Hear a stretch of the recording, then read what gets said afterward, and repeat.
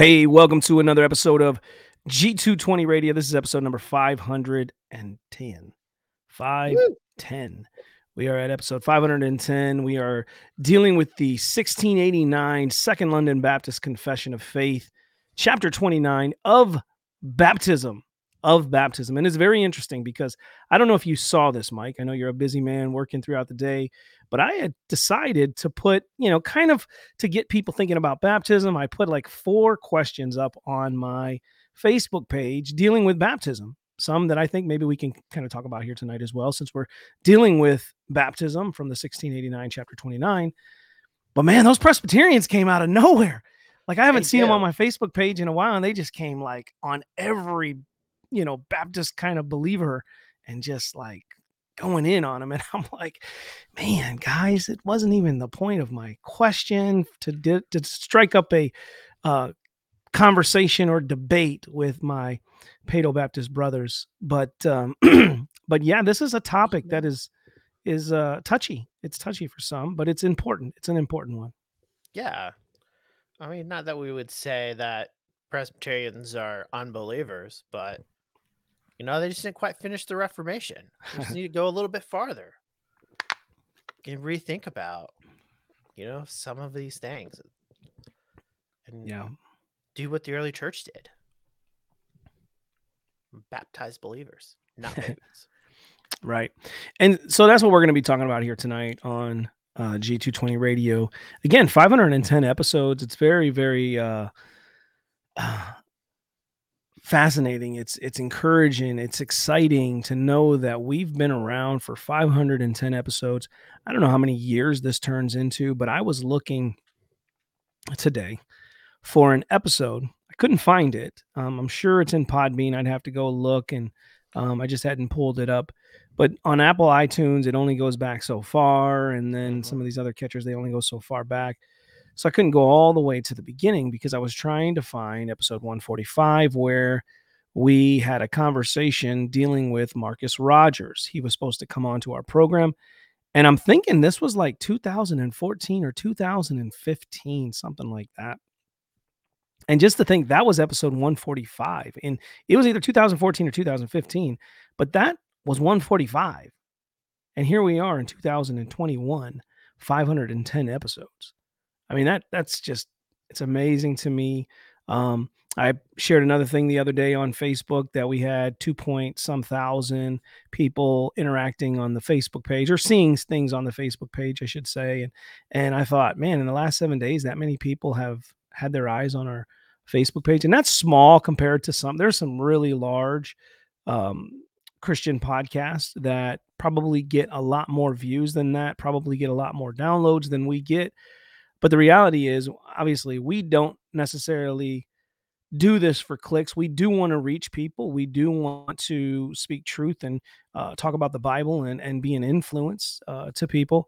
But our main concern and main goal is ultimately we enjoy talking about the things of the Lord, and we want to encourage other brothers and sisters in the things of the Lord as well, and leave a legacy so that our children, Mike and I both have kids, that they can come back and look at 500 and some plus episodes. And probably by the time they're grown up, maybe we're at 1,000 some episodes, and they have 1,000 some episodes that they can consume and go back and watch and listen to what their dads talked about when it comes to theology and what the Bible says on different topics. And that's a legacy we want to leave. Ultimately, we may have a smaller audience than some, because there's some really great podcasts out there. I mean, there's some really good podcasts that do well with teaching and leading you to truth. And but we definitely want to leave a legacy for our children to look back and then go to these 1689 series and say, what did my dad say about this on baptism? Hopefully they're not Paedo, as they get older. And I mean, they won't be receiving communion in my church. I'll tell you that. Well, I guess so, because they would have to become believers. And then essentially they would have been exercising the right administration of baptism. Yeah. Nice. John Ahart is in the chat. So hi, John. He's watching on Facebook. We want to thank you for tuning in. Hey, go and share this episode, whether you're watching it on Facebook, on our YouTube channel page, or you're watching it, on Facebook page or our YouTube channel page, go and share it on your social media. It's even on Twitter. We're on Twitter right now. So go and share it wherever you may be. Let other people know we are talking about baptism tonight. Baptism, baptism, baptism. And we're going to pull this up here because we're going to get into it. Now, we've talked about this before, Mike. We've talked about the fact that some of these chapters are short, and yet we still are able to consume an hour's time with these shorter chapters because there's so much we can talk about when it comes to baptism here or when it comes to other chapters within the 1689.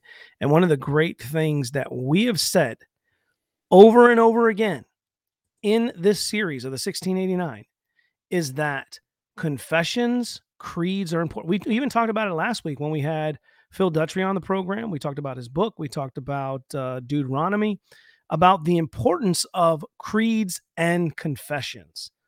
Creeds and confessions. So, Mike, why don't you go ahead for a refresher to our listeners? Explain to them the importance of why we think it's important not to get rid of confessions, these old confessions, especially the 1689, because we are Baptist, but why this is important for us to kind of utilize them today. Yeah, so we talked a little bit even on the roundtable a little bit. Um, the confessions, creeds, confessions, and catechisms, kind of group them. They all kind of serve in similar functions, and we kind of do creeds as more universally accepted.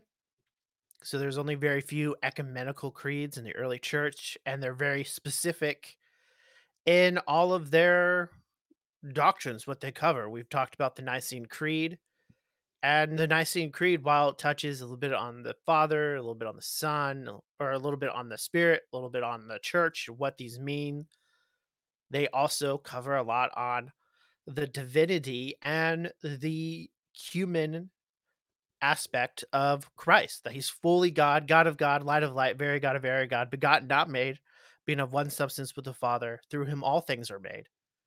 And so you have that type of language. And so creeds are very good at being succinct about what we believe and kind of proving a point in it. The same with the Apostles' Creed, which is a little bit more drawn out.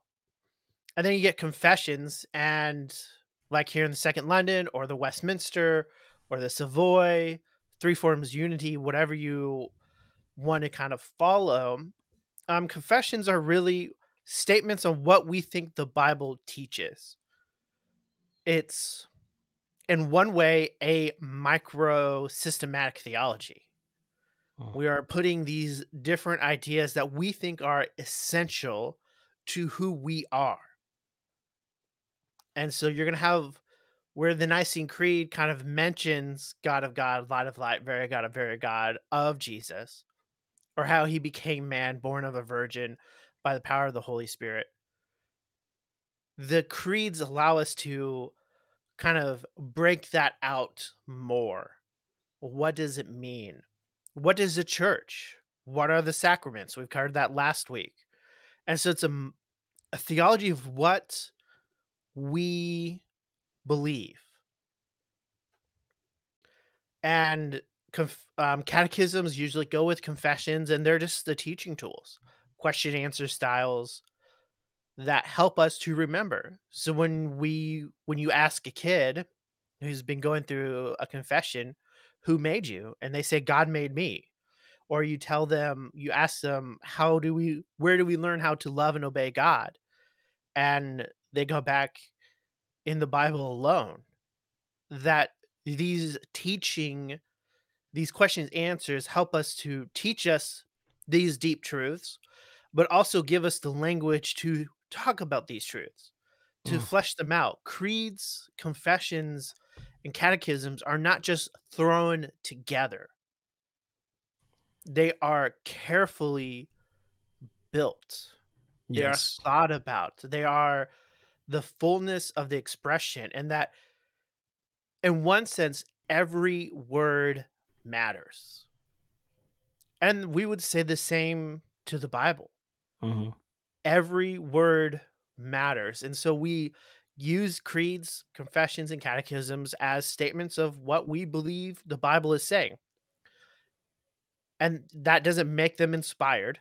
It's why you see the differences between the Westminster and the Baptist, and we can say these are fallible documents. But they are based on and help us to understand better the Bible as a reflection of what we believe the Bible says. So you can't hold to the 1689 Second London Baptist Confession of Faith and be an Arian. It's not Right. possible. The confession openly denies it. And so that's kind of the importance of confessions, creeds. And every church has one Mhm. that they would hold to, whether it's written like the 1689 or the Baptist Faith and Message 2000 as kind of more of a modern example. But people have their churches hold, they have standards in which you to believe.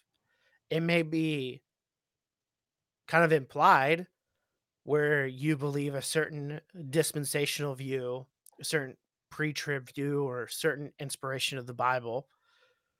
But these are all kind of still creeds and confessions. There's really no such thing as no creed about the Bible Right. Because because that that's a creed.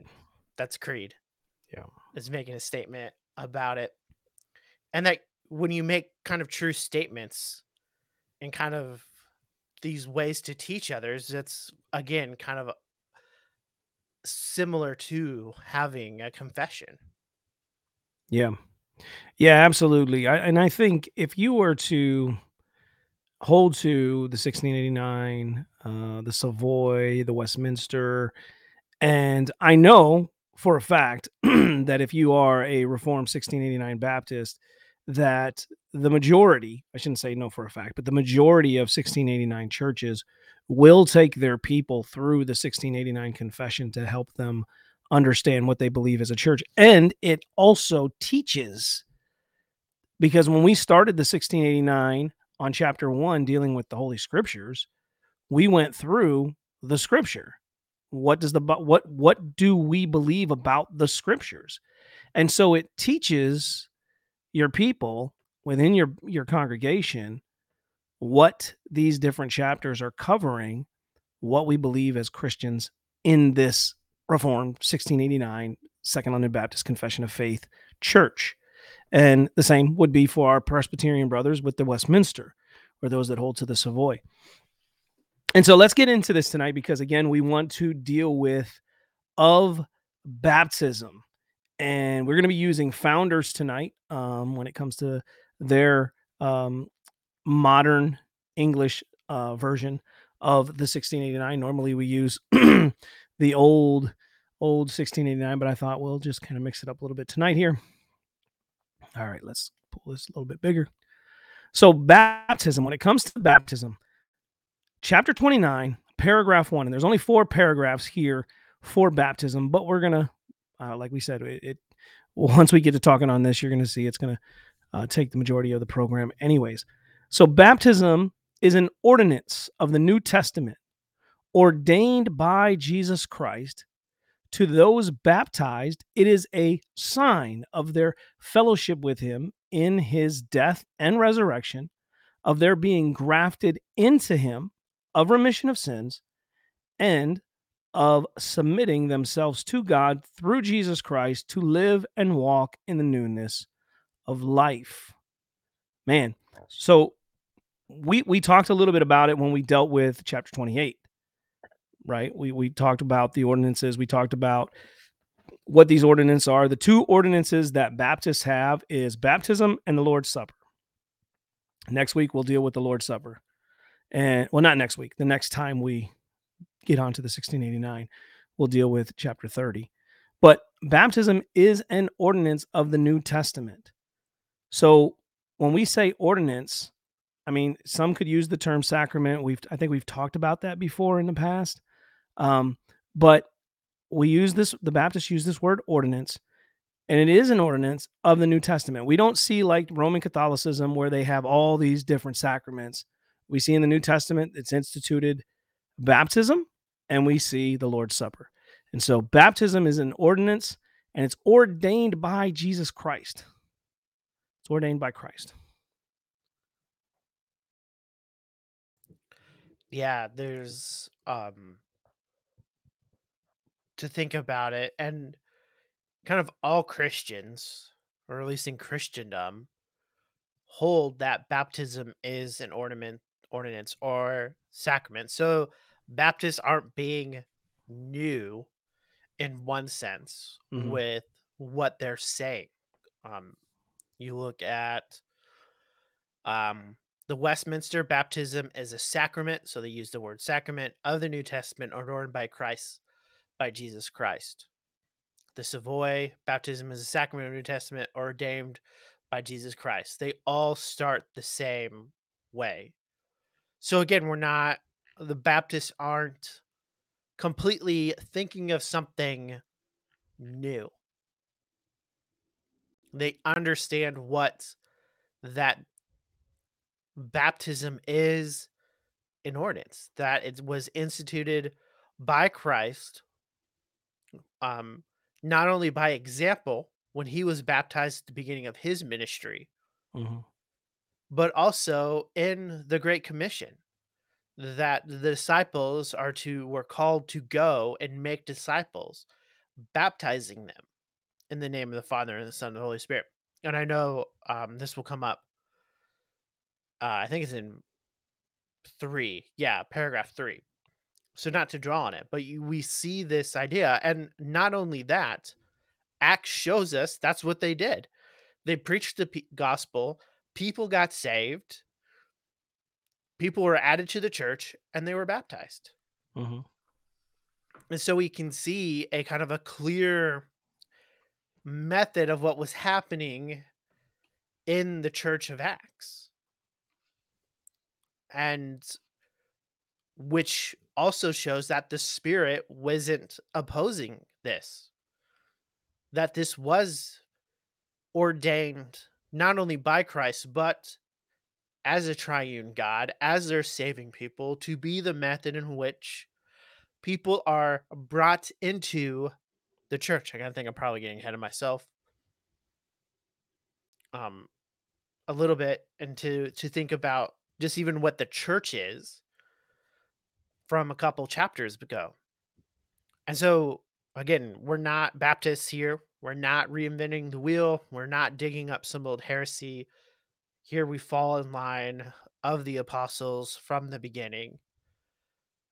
That baptism is what God has given the church to do, as we've seen an example of Christ and also the examples of the disciples in Acts. Yeah. And as you said here, it's I mean, we can get into that, this fact that we as Baptists, many Baptists, I can't broad brush it because I run into some Baptists sometimes and I'm like, are you really Baptist? But so there are people that may have the name, but um, the majority of Baptist churches We'll call them will, free church. yeah, They come will from the free baptize church. people into the membership of their local body. I don't think it's a wise thing because we're going to get into those who, paragraph 2, but I don't think it's a wise thing for a church to just baptize someone and then leave them out on their own. Because as you already mentioned, hey, we're going to baptize you, but go find another church, right? Because the Bible says in Matthew 28, which you brought up, that the Great Commission was given to go, or all authority was given to Christ, and He says, therefore, go make disciples, baptizing them in the name of the Father, Son, and Spirit, and teaching them to observe all that He has taught. And so we see that all throughout the book of Acts. We see the descriptive work of these disciples as it's being laid out. The churches are being built, and then we see the epistles and Paul coming in with his writings and basically laying out the structure of the church. And God gives gifts to the church, these men to teach and build up, to edify the saints, to go do the work of the ministry. And so in that, we do believe that this, as Baptist, is you're baptizing someone into the membership of that church.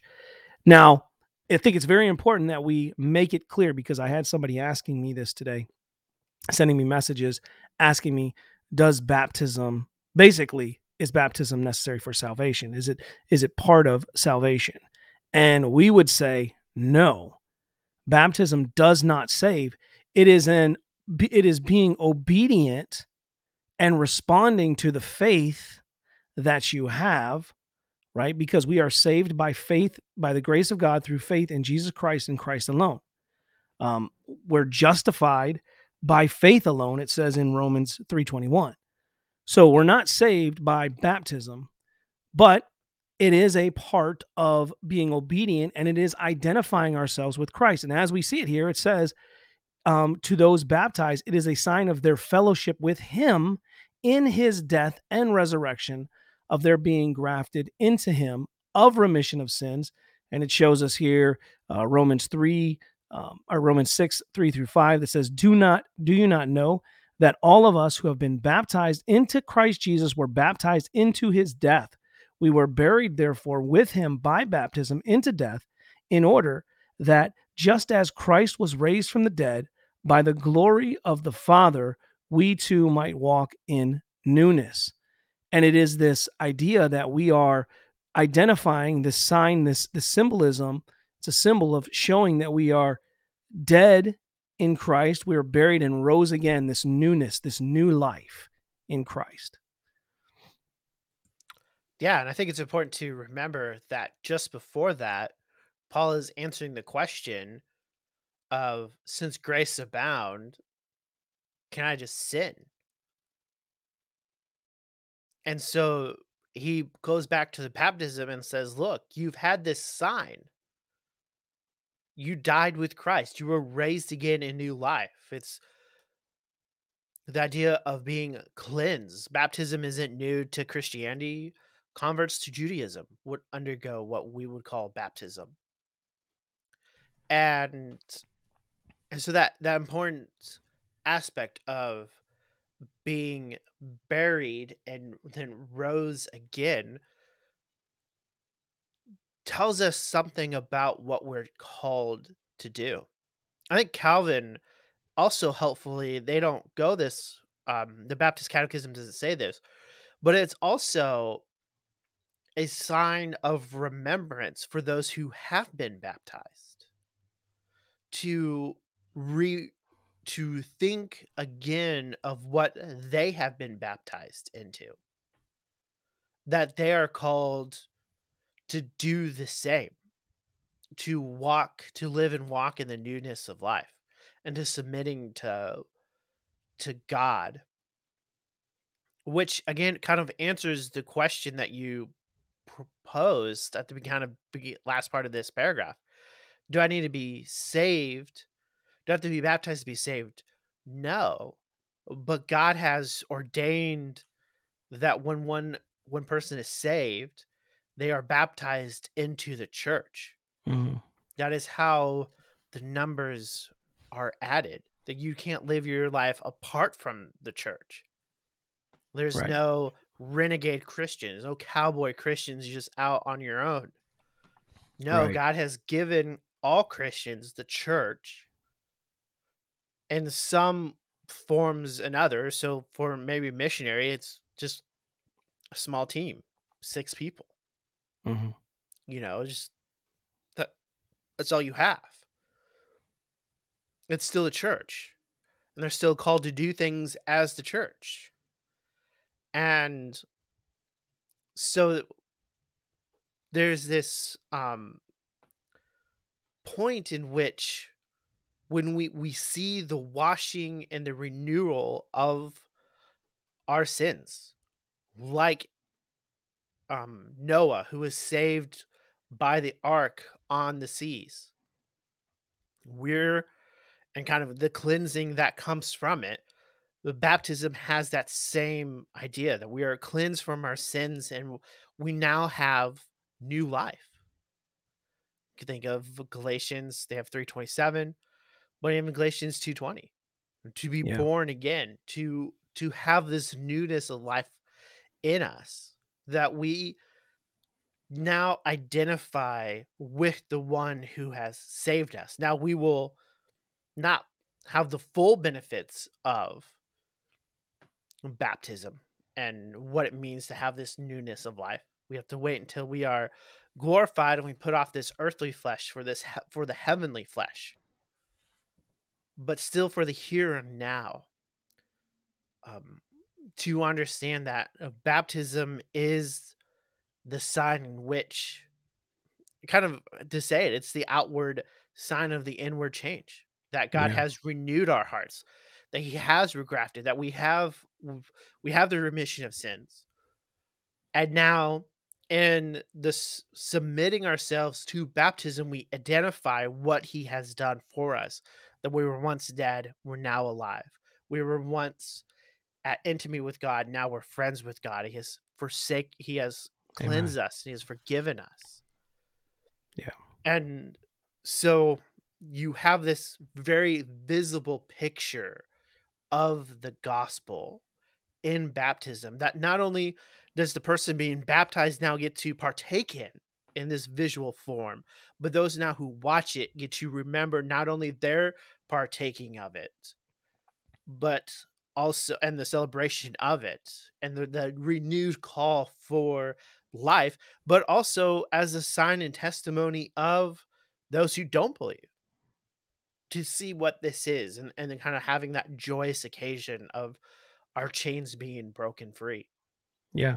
Yeah, it's a sign and symbol of the gospel to an unbeliever who's witnessing this, right? The death, burial, and resurrection, as Paul tells us in 1 Corinthians 15, as he gives us a overview of the gospel, and he says that Christ died according to the scriptures, and then he was buried, and on the third day he rose again in accordance with the scriptures. So when someone goes and they are witnessing a Baptist baptism, because we're going to talk about immersion here, a little bit later. But when they see someone go down under the water, this identifying with dying to yourself, right? As Christ died for us, was buried and going into this water and then coming back up, newness to life, right? You're made new, not from the water. It's not the water that's saving you. When someone has faith in Christ, they are justified at that moment. They've been saved. But as you said, Mike, it's this outward sign of what an inward something that has taken place inward, and it's this effect that's now being shown publicly to all people. And another thing with baptism is that I think here in America we've gotten to this idea because even with Baptists, what is the objections we get from our Paedo Baptist brothers and sisters? That, well, you baptize unregenerate people sometimes. There's false converts that come forth, right? And that does happen. But what is taking place is a person is making a profession of faith. They are coming before a congregation or coming before people and making this profession, and they're being baptized in front of them. Now, in our context, that's easy to do in America. In some context in the world today and back in the first century, that wasn't an easy thing to do. But even in places around the world today, if they are in a Muslim area or a Hindu area that is very hostile towards the gospel of Christ, and they make a profession and then they get baptized, that may cost them very dearly, cost them family relationships, cost them their life possibly. Where in our context, it doesn't happen like that. So I think, and you can correct me if you think I'm wrong, but I think that adds to the fact that sometimes people come forward. There's an emotional experience. They feel pretty good about it. They make a decision. They come forward, and some churches want to push baptism so they can put it on their books and show the numbers, like, oh, we baptized this many people this year, and then therefore false converts do get baptized. It does happen. Yeah, to kind of go, because we're talking about paragraph two, those who are personally professed repentance towards God and faith in and obedience to our Lord Jesus Christ are the only proper subjects for this ordinance. So obviously there is an apologetic against um infant baptism. They don't have to say it outright that we don't agree with infant baptism, but the idea of someone personally professing repentance is the idea that someone knows what they're doing. And I think, yes, the claim is there, but Presbyterians also would baptize what would become false converts. So I don't think that's necessary. Like, that's not really a good argument. And it also, I think, wrongly assumes that a pastor, if he even does a diligent job of examining the person requesting baptism, he's not God. How does he know that this person will fall away in 15 or 20 years? That this was all a sham. Well, we And even see that with Paul. He has Demas and he has others that are walking with him. Now, this is the apostle Paul. And we looked at the Mhm. apostle Paul as this great man of faith, who experienced so many trials and tribulation, and afflictions for the sake of the gospel. And he's seen these people leave or depart the faith, people that he invested in, right? And so even the apostle Paul, like you're saying, no one's going to know 100% for sure. You can only test people by their fruit and how they're living their lives, but there are people that can be deceptive.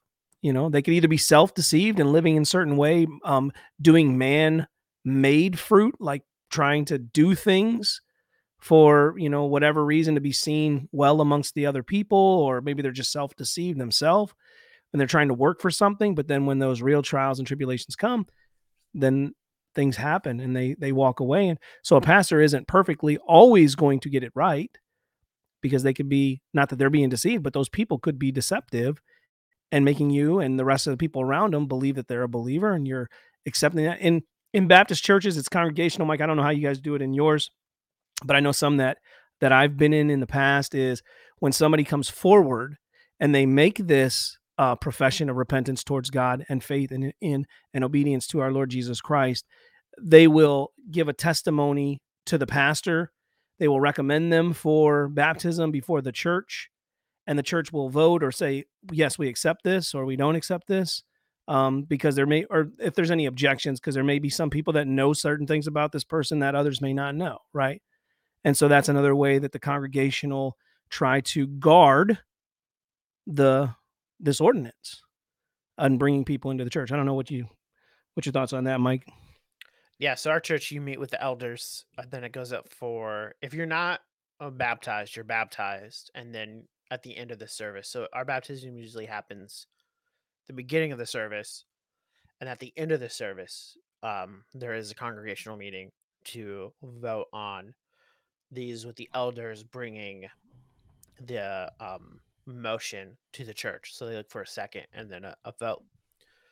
So that's how we do it. But I also think, and this is where Baptist churches and non denominational churches, those are the free church that come from free church, um, historically, can push back on if we'd actually do it. And that's church discipline. Like the charge that you baptize false believers is is minimized when the church actually practice church discipline to say yes, we did baptize those people and as Christians, but they're no longer having this repentance towards God, this faith and obedience to our Lord Jesus Christ. And so we've excommunicating them in hopes that they see their error and come back. And so there is this kind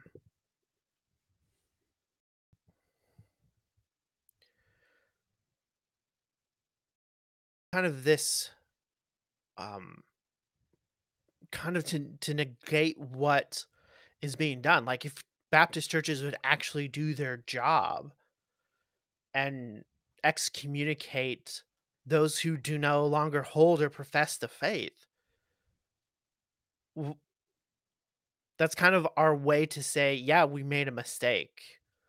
But we're not all knowing. We didn't know because when they came to us, they professed repentance towards God and faith and obedience to our Lord Jesus Christ and are proper subjects of this ordinance. And based on how long it usually takes people to come to faith, there is evidence even shown kind of throughout their life that even in a short time can be kind of known. They're usually not just walking to the church for the first time. I mean, it could happen. And so, kind of what the confession gets at is that we shouldn't just be baptizing people willy nilly, but there is some kind of standard that is held. Yeah. That and there's a sense in which we should already be seeing kind of their obedience to the Lord Jesus Christ. We should kind of already be seeing the fruits of faith that come from believers. Yeah. And I mean, I'm not in the early church, it's documented. I mean, you could profess faith and not get baptized for like a year, go through catechism classes, catechesis, and all these other things because they hold this to be true. They held it.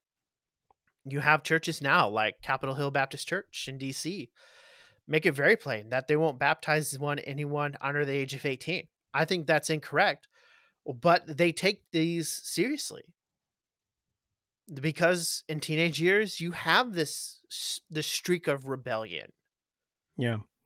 Well, I even that had this with go ahead, finish your thought. sorry that shouldn't be, but happens. That kind of age of moving out of being a kid and into adulthood. And so churches can see how this is, but I think the finding is that the person knows and the fruit is already evident of what's going on. Yeah.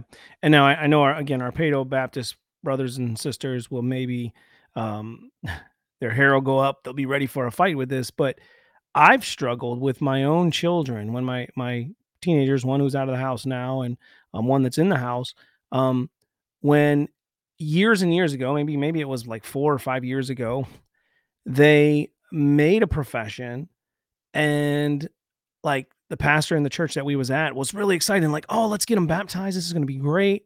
And I was hesitant. I was like, "No, let's wait," because they grew up in a church. This isn't the first time they've made a profession.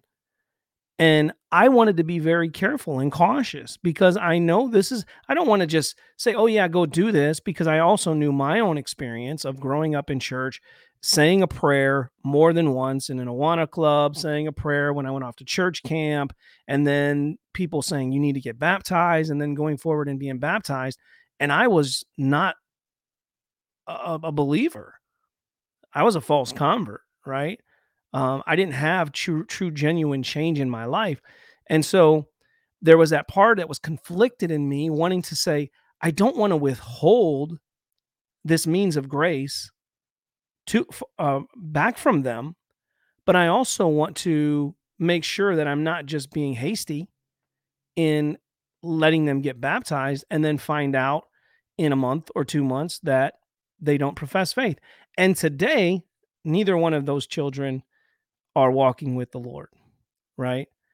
And so the evidence, kind of goes towards that they're not regenerate, and they know the things that they've been taught, but they reject the truth, right? And so I didn't want to just go ahead and baptize them and then have them, but at the same time, I didn't want to withhold it if they were genuine. So as a parent, I honestly, I was struggling with, what do I do as a parent in this? Because I agree with you. I don't think waiting till somebody's 18 is necessarily the right answer. But at the same time, as parents, you do want to be cautious because we do take this serious. It doesn't save anyone, but it is a ordinance and that God has instituted, that Christ has instituted to his church. So we do want to take it seriously. Yeah. And I think we could agree, and hopefully our Presbyterians friends would agree with us, that the easy believism hasn't helped this.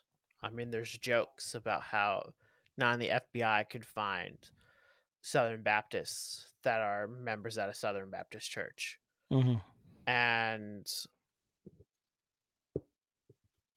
there is that kind of um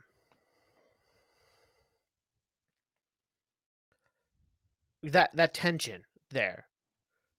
That I think serious Baptists think about. And it's not easy. And I think the parents are helpful in that. And to Eric's comment, like, what about the case of the Ethiopian in Acts 8? He didn't say, I'll be back in 1 year and checking up on you. And I mean, I think there is a case there of a more immediacy to it.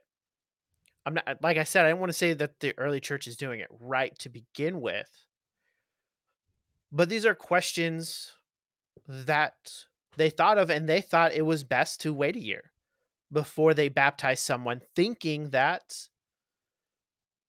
you know, kind of that this is something. You baptize professing believers and make sure they need to know. And so there is kind of that pressing there. So Tim says he was eager to a boy. I'd say his life was changing apparent even at the moment, which is not always the case. And I think it's a valid explanation. But also, um, I can't even think of who talked to him. Philip. Um, Philip, yeah. I mean, in that time, maybe Philip had some promptings we don't know about. This is a time the New Testament isn't written. It's early on. The sign gifts are in present. Maybe he had a word from the Lord. Well, the Spirit did And move him up beside him to where yeah, he was able to say, and "Hey, the you're Spirit took reading Isaiah. Do you understand it?" And yeah, and then took him right out of there. and then he And took he him was out. going So back. He was headed towards Ethiopia. That's another sign thing there too. But yeah, I think that those things kind of come into play, as you were saying with the early church, because of the false converts and wanting to make sure people are genuinely believers. I've heard stories when I used to listen to Voice of the Martyrs, and there was um, another ministry, I can't think of it at the top of my head now, that dealt with persecuted Christians around the world. And they would be very selective as to who they allowed come into their congregation because they didn't want to let people come in that were going to then turn them in to the officials, the government officials, so that then they would be arrested or murdered for their faith, right? And so that could have been a possibility of wanting to make sure that these people genuinely were believers, and there was some time to understand whether or not they were displaying fruit. And I think that's the thing, that's the tension that we're talking about here, is trying to be cautious with, because look at it, as people who do evangelism, we share the gospel with people, go out on the streets and talk with people. I don't know how many people tell me they're a Christian, and then you start asking, just in conversation, you start talking to them, and they're like, "Oh, I don't believe Jesus is God." Well, how are you a Christian, right? But yet these people were in a church, baptized, and they believe they're right with God. And even with baptism, I know many Baptists, unfortunately, many Baptists who, even within my own family, when a family member died many, many years ago, many of my family members, and they went to Baptist churches, said, "Oh, he was baptized, so we know he's going to go to heaven." That's not how it works. Again, baptism doesn't save. And an evidence for that, if we look at some of these scriptures here, Acts 2:41. So those who received his word were baptized, and there were added to the church about 3,000 souls. And see, they received the word. They received the gospel that was being preached. Acts 8:12. But then when they believed Philip as he preached good news about the kingdom of God and the name of Jesus Christ, they were baptized. So they believed. Again, there's this belief that is happening before the baptism. Acts 18:8. Crispus, the ruler of the synagogue, believed in the Lord together with his entire household. They believed in the Lord. And many of the Corinthians, hearing Paul, believed and were baptized. And so, again, that's just some more proof text. I wanted to kind of put those out there as well for those who may think that somehow baptism saves. Yeah, and I know they'll probably go to it. I don't even know if they've Well, mentioned it. you can go to Acts 36, and it says, Yeah, oh, not Acts, Mark 16. Whoever believes and is baptized will be saved, but whoever does not believe will be condemned. yeah, And I think or another one is John 3:5. I think they would go to for water. But that aspect of John, in John chapter 3 is talking about regeneration. And you go back to Ezekiel 36:25 and on, and that's dealing with the sprinkling, clean water. And it is God who is transforming or regenerating the heart of an individual. And so that's not there saying in Mark 16 that you have to be baptized. It says whoever believes and is baptized will be saved, but whoever does not believe is condemned. It doesn't say does not believe and not baptized is condemned. yeah, and they would also go to, you got First Peter 3:21, baptism, which corresponds to this, and this is about Noah. Now saves you, not as a Yeah. removal of dirt from the body, but also an appeal to God for a good conscience through the resurrection of Jesus Christ, who has gone into heaven and is at the right hand of God, with angels, authorities, and powers having subject to him. Um, Again, that's the connection between baptism and Noah and the removal of sin. That's what the flood was. That the height of human sin was so great, God destroy it to restart it with 8 souls. Noah, his wife, his 3 sons, and their wives. And so that's the appeal that is given, that because God does saved him. It was God who shut the door of the ark to save him from his judgment. And so you see again that appeal kind of going back to the first part of this chapter of what the point of baptism is, and which, just to keep moving because we're running out of time quickly, is that this is done with water. The outward element to be used in this ordinance is water, in which the individual is to be baptized in the name of the Father and the Son and the Holy Spirit. And I think that's very important too, right there, because you have a lot of oneness Pentecostals. And I'm not sure if others do this other than oneness or the holiness kind of movement that will say always that it has to be baptized in Jesus' name, in Jesus' name. Meaning, and that really is just a reference to his authority. We're doing it in the authority of Christ.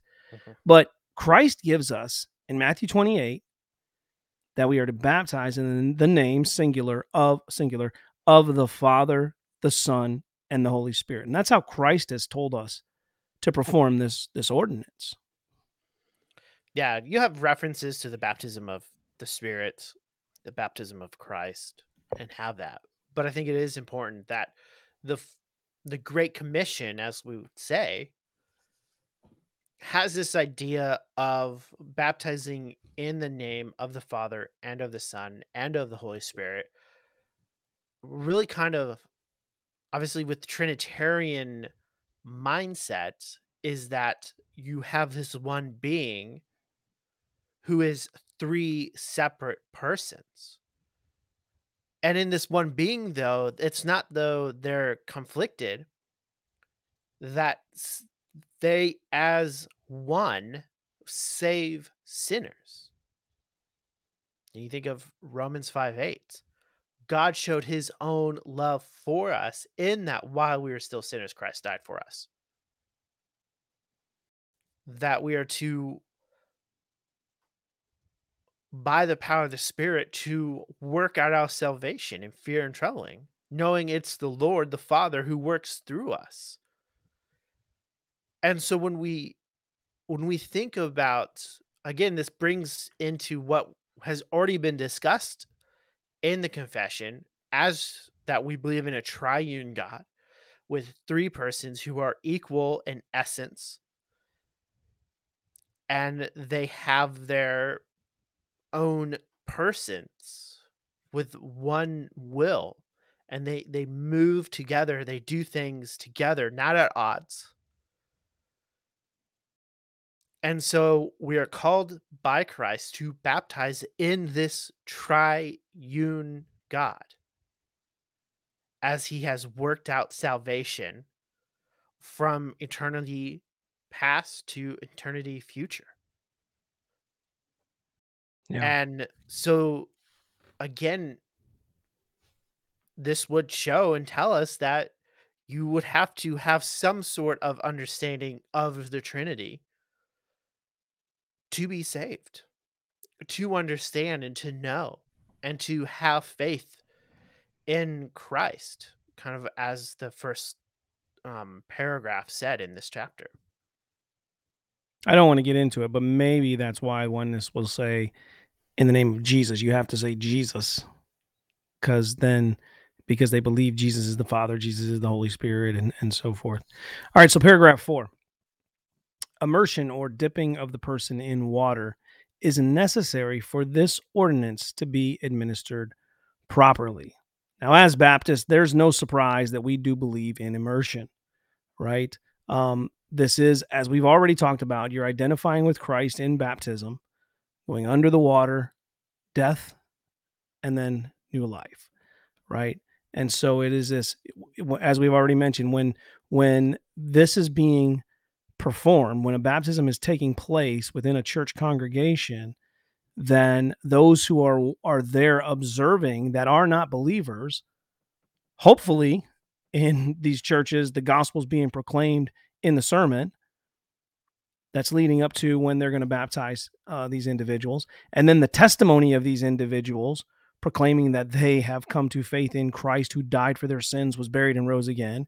They're going to hear this multiple times, and then they're going to see this imagery of going under the water, death, and then new life. You're muted, Mike.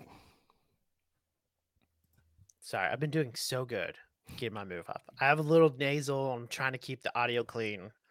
I finally messed up. And this is not like Eastern Orthodox either, because they do immersion infant baptism, and it's pretty intense to watch it. I don't know if you ever seen videos of it, I don't know if I could watch it. where they take like an 8-year-old baby, and it's very quick. 8 month old. Yeah. I don't. Maybe it's 8 months. I don't know. They take a baby, and it's very quick in and out of the water. Obviously, um, they don't try to drown them. It's not like how adults are baptized or even kids. Um, but again, I think you see it, and really, what this paragraph affirms is that the Greek word baptizo means immersion, or like dipping the person in, Mm-hmm. and there's really very, or even not even non-existence, any time baptizo even kind of references this idea of sprinkling or this others, that its majority use is that someone or something has been immersed, has been gone under, which I think makes this debate hard, because literally baptism is a transliteration of the Greek word, just like deacon. I think that we have the same issue about, how do we understand deacon in Romans and deacon in First Peter 3. Especially this is in light of, can women be deacons? Kind of the argument there. Which I say no. Um, and so I think baptism kind of falls, unfortunately, in the same, but it's so important um, to go and to think about. But the Baptists are just affirming what they think the scripture says, that we are to be baptized and to be immersed which is the example set before us in Christ. It is the example set before us in Acts. And the early church, for about 300 years, did the same thing. It's not until later on do you see infant baptism really kind of catch a hold, especially with Augustine. And I had one church history professor argue in a fake conversation that he would probably want to have with R.C. Sproul, um, about how baptism or infant baptism follows this kind of same trajectory as the church starting to deny justification by faith alone. And there are similarities in kind of this slow slide in it. I mean, even when you read Calvin, and I haven't looked much into how they say it, he mentions how kind of for an infant baptism, it has this kind of salvific element. Now, I'm no Calvin scholar, but it is interesting he uses that terminology. And again, and what I think, I mean, obviously I'm a Baptist, so I think the Baptists are right. I think that's what scripture has to say about it, that the baptism is given to us as entrance to the church. Um, that is ordained by God, and you don't see infant baptism. You kind of have to, it seems to me, take your theology and kind of read it into the text. And maybe Baptists, I mean, probably Baptists do the same thing. So this isn't just a carte blanche. This is probably just me being blinded to what I'm accusing Presbyterians to do. But when you think of the Philippian jailer, again, the text seems that they all had faith, that it Mhm. wasn't just the Philippian jailer, but his whole family, and they were baptized. But did he have little kids? Like, what does the text say and don't say? I think it implies they all believe, Yeah, but but it like you doesn't said, tell us how yeah, old his kids were, how yeah, it old his doesn't show us household that. was.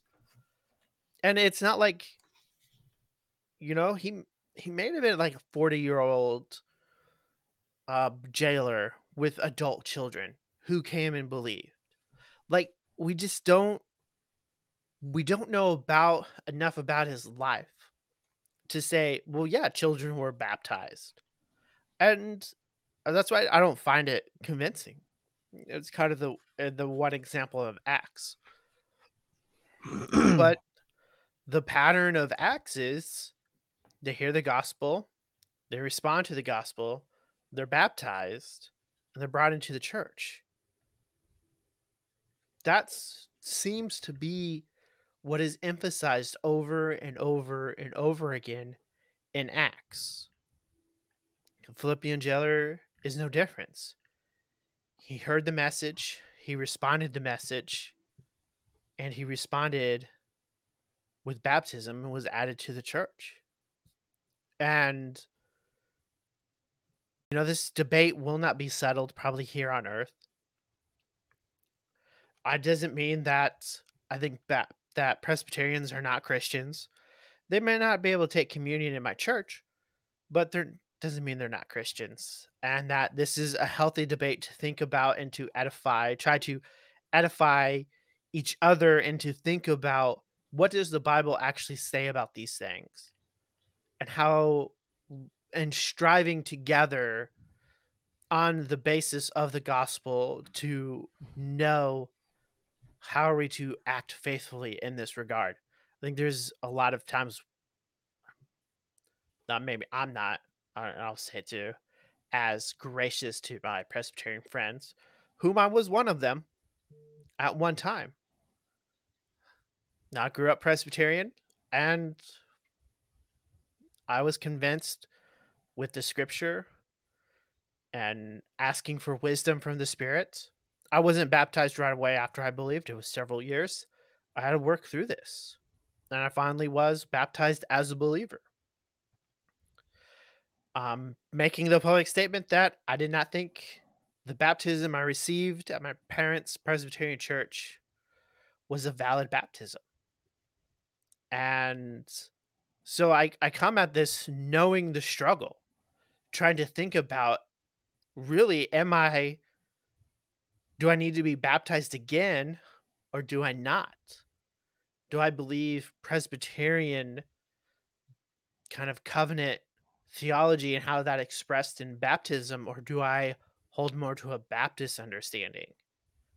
I think in those are questions that we ask the Lord and we search for answers, and we hope and just seek the Lord's wisdom and knowing how this is. And you may be a Fred Malone type who is a Baptist, became Presbyterian, and now he's a Baptist again, convinced of um, believers' baptism.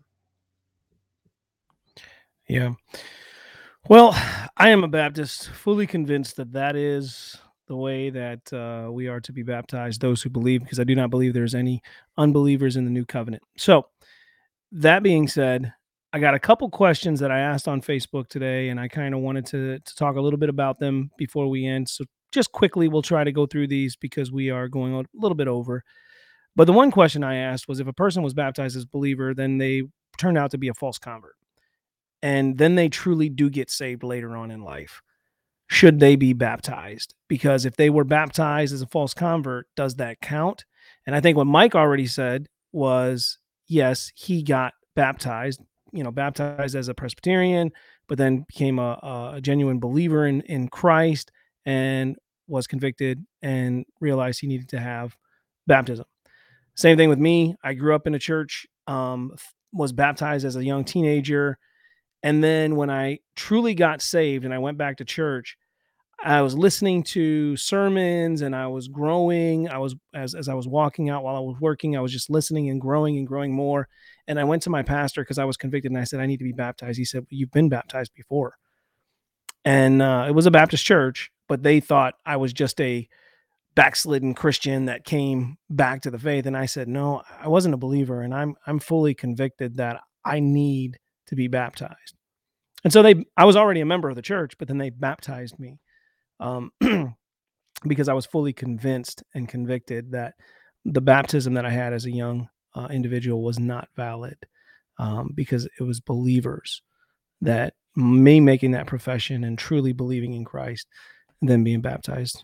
And I think you say the same on that, Mike, because you'd already mentioned, growing up Presbyterian.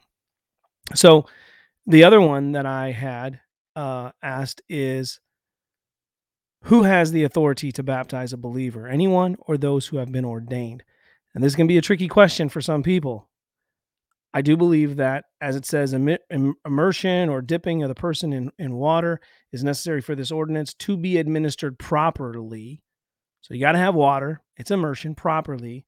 But even when you go to the beginning, when it says baptism is an ordinance of the New Testament ordained by Jesus Christ, Christ instituted his church. Now, I do believe that all Christians are to go share the gospel. Personally, I'm moving more towards the Great Commission being given to the apostles there as more of an institute of to the church. You make disciples, you baptize them, you teach them all that they're to be taught. And so that therefore we are doing this within the local church. Now, I do believe there's times where there's circumstances that maybe don't allow that, but they're not the norm. And so I do think that when it comes to who can baptize, I do believe it's through the ordinance of the church, or as an ordinance of the church, and through the elders of that church. That's my personal conviction. Mike, where are you?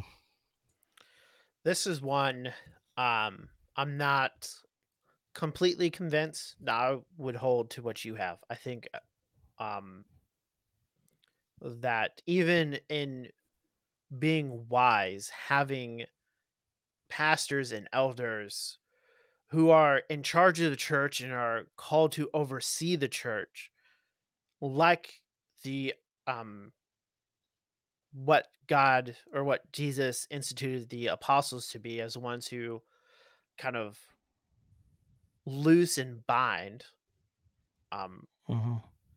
who it enters and who doesn't. Even in church discipline, the language is repeated in Luke and Matthew 18. And so there is an authority given to pastors, to elders, to take charge of their church and then and to oversee it. And I think that's where um I've kind of landed with it. And I would say that any elder could. It doesn't have to necessarily be like the preaching pastor Right. doing it. If he's an elder of the church or a pastor, however your kind of governing body is in your church, I believe in plurality elders, so that would kind of what I would go with, that they all have the authority to baptize and not just the preaching pastor. Although Mhm. that's the one who does it the most. Although one of the best moments in my church in baptism is when one of our elders got to baptize his adult son, his daughter-in-law, and his granddaughter. And there's just seeing the joy of his face, not just as a pastor, but as a father and a grandpa that comes about it. And those are wonderful experiences. But I think there is that important element of the church, the elders of the church keeping watch. They should be the ones doing kind of the interviewing. It shouldn't be you wouldn't want someone else kind of doing it that has no authority in church. So that's kind of where I've landed on that. Um, with it, I do think um, I haven't always held this position. I've kind of I held that. Well, the Great Commission is given to everyone, so anyone should be able to. But as I have further reformed in my beliefs, um, I've come to kind of hold more to it should be an elder, and that's kind of their proper place as ones who keep watch over the souls of the church that they're in Yeah. charge of. Yeah. And then the the last one we'll ask here is if you are one who holds to believers' baptism and you are invited to a family member, a friend's infant baptism ceremony, would you attend? For me, um, if it was Roman Catholic, no, I would not attend. If it was any type of baptismal regeneration kind of view, like a Church of Christ or someone who actually believes that baptism is saving, I would not attend. If it was my Presbyterian brothers and sisters, that's one I'm not 100% sure on what I would do. Um, I have some Presbyterian brothers and sisters that I know really well. And so, like I was talking to my wife about this, I don't know if they had children, if I would just say, no, I'm not coming, if they invited me. But at the same time, I'm not 100% sure on what I would do with that as because I don't believe it's baptism. So I don't want to be disingenuous. But if they're a friend that I truly love and do believe is a brother in Christ, and their family would be dear to me, you know what I mean? But so that's when I do struggle with what I would do. And I really don't know at this moment if I would not go or go for a Presbyterian brother that I knew well. Yeah, I don't know. Part of me is like, should rejoice with those who are rejoicing.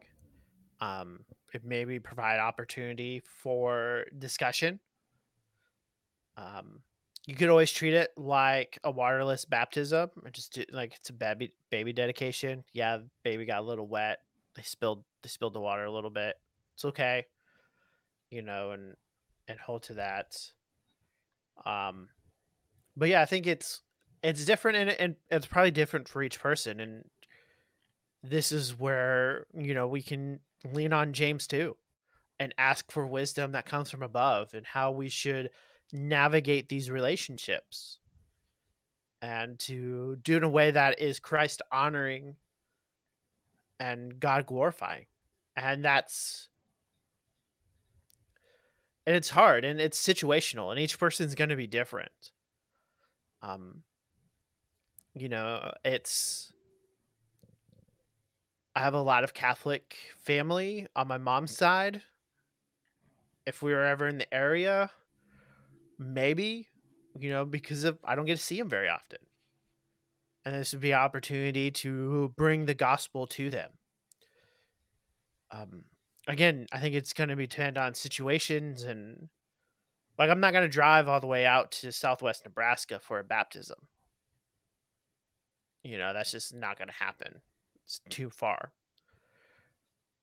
But uh, if I'm already in the area visiting family, I could see possibly doing it just to kind of be supportive, kind of to rejoice with them, um, and maybe offer my prayers up to God during that time that this child will come to know the truth and be baptized as a believer. You just I've been told you're supposed to pray specifically, so it's what Joel Osteen keeps telling me. So just doing it. We don't support Joel Osteen here at G220 It's a Radio. joke. For those, yeah, Joke. for those maybe new people just tuning in, and just make sure the time I contracted out for TBN, different show. But and I think that's where you have to land. There is no definitive answer. This is what you should and should not do. But you should seek the Lord and seek wisdom and how to do it. If you're convicted that you shouldn't go, you shouldn't go. Don't cause your conscience. Don't go against your conscience. And so I think that's kind of the advice I would give with it. And it's going to be, that's the Christian life. It's full of, you can have a whole range of things you can do. But what does your conscience say? What does the wisdom that you have, that God has given to you, says? And when you don't know, you have one who knows all things and can give you wisdom that is not from the earth, but from above. And that's just a good to remember for all things as we travel this life in this weary world. Yeah. So that has been G220 Radio's program for tonight. If you agree with us on believers' baptism, if you believe that only those who have made a profession of faith are to be baptized, please let us know in the comments below of this video. And if you don't, you can still let us know below in the comments of this video. Share it with your friends on social media. If this has been encouraging to you, if this has been edifying to you, we would love for you to share that.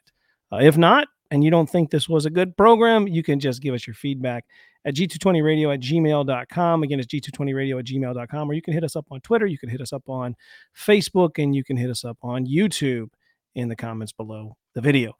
So if you do that, we will get your feedback, and we do see it. And we don't always see it on YouTube right away because we don't usually log into the G220 Radio YouTube channel as often.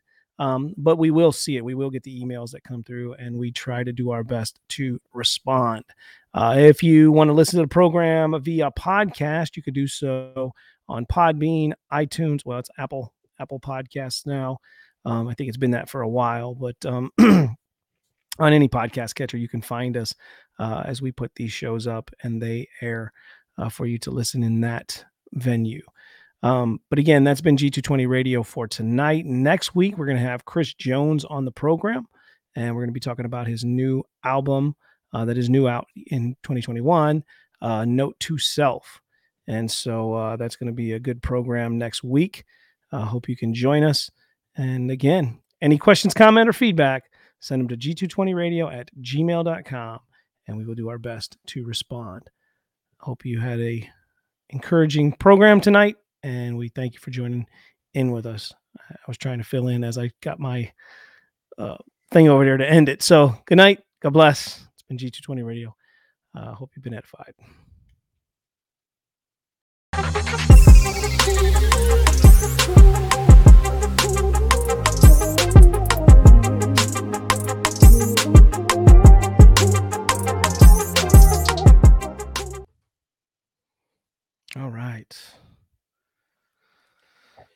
Ooh.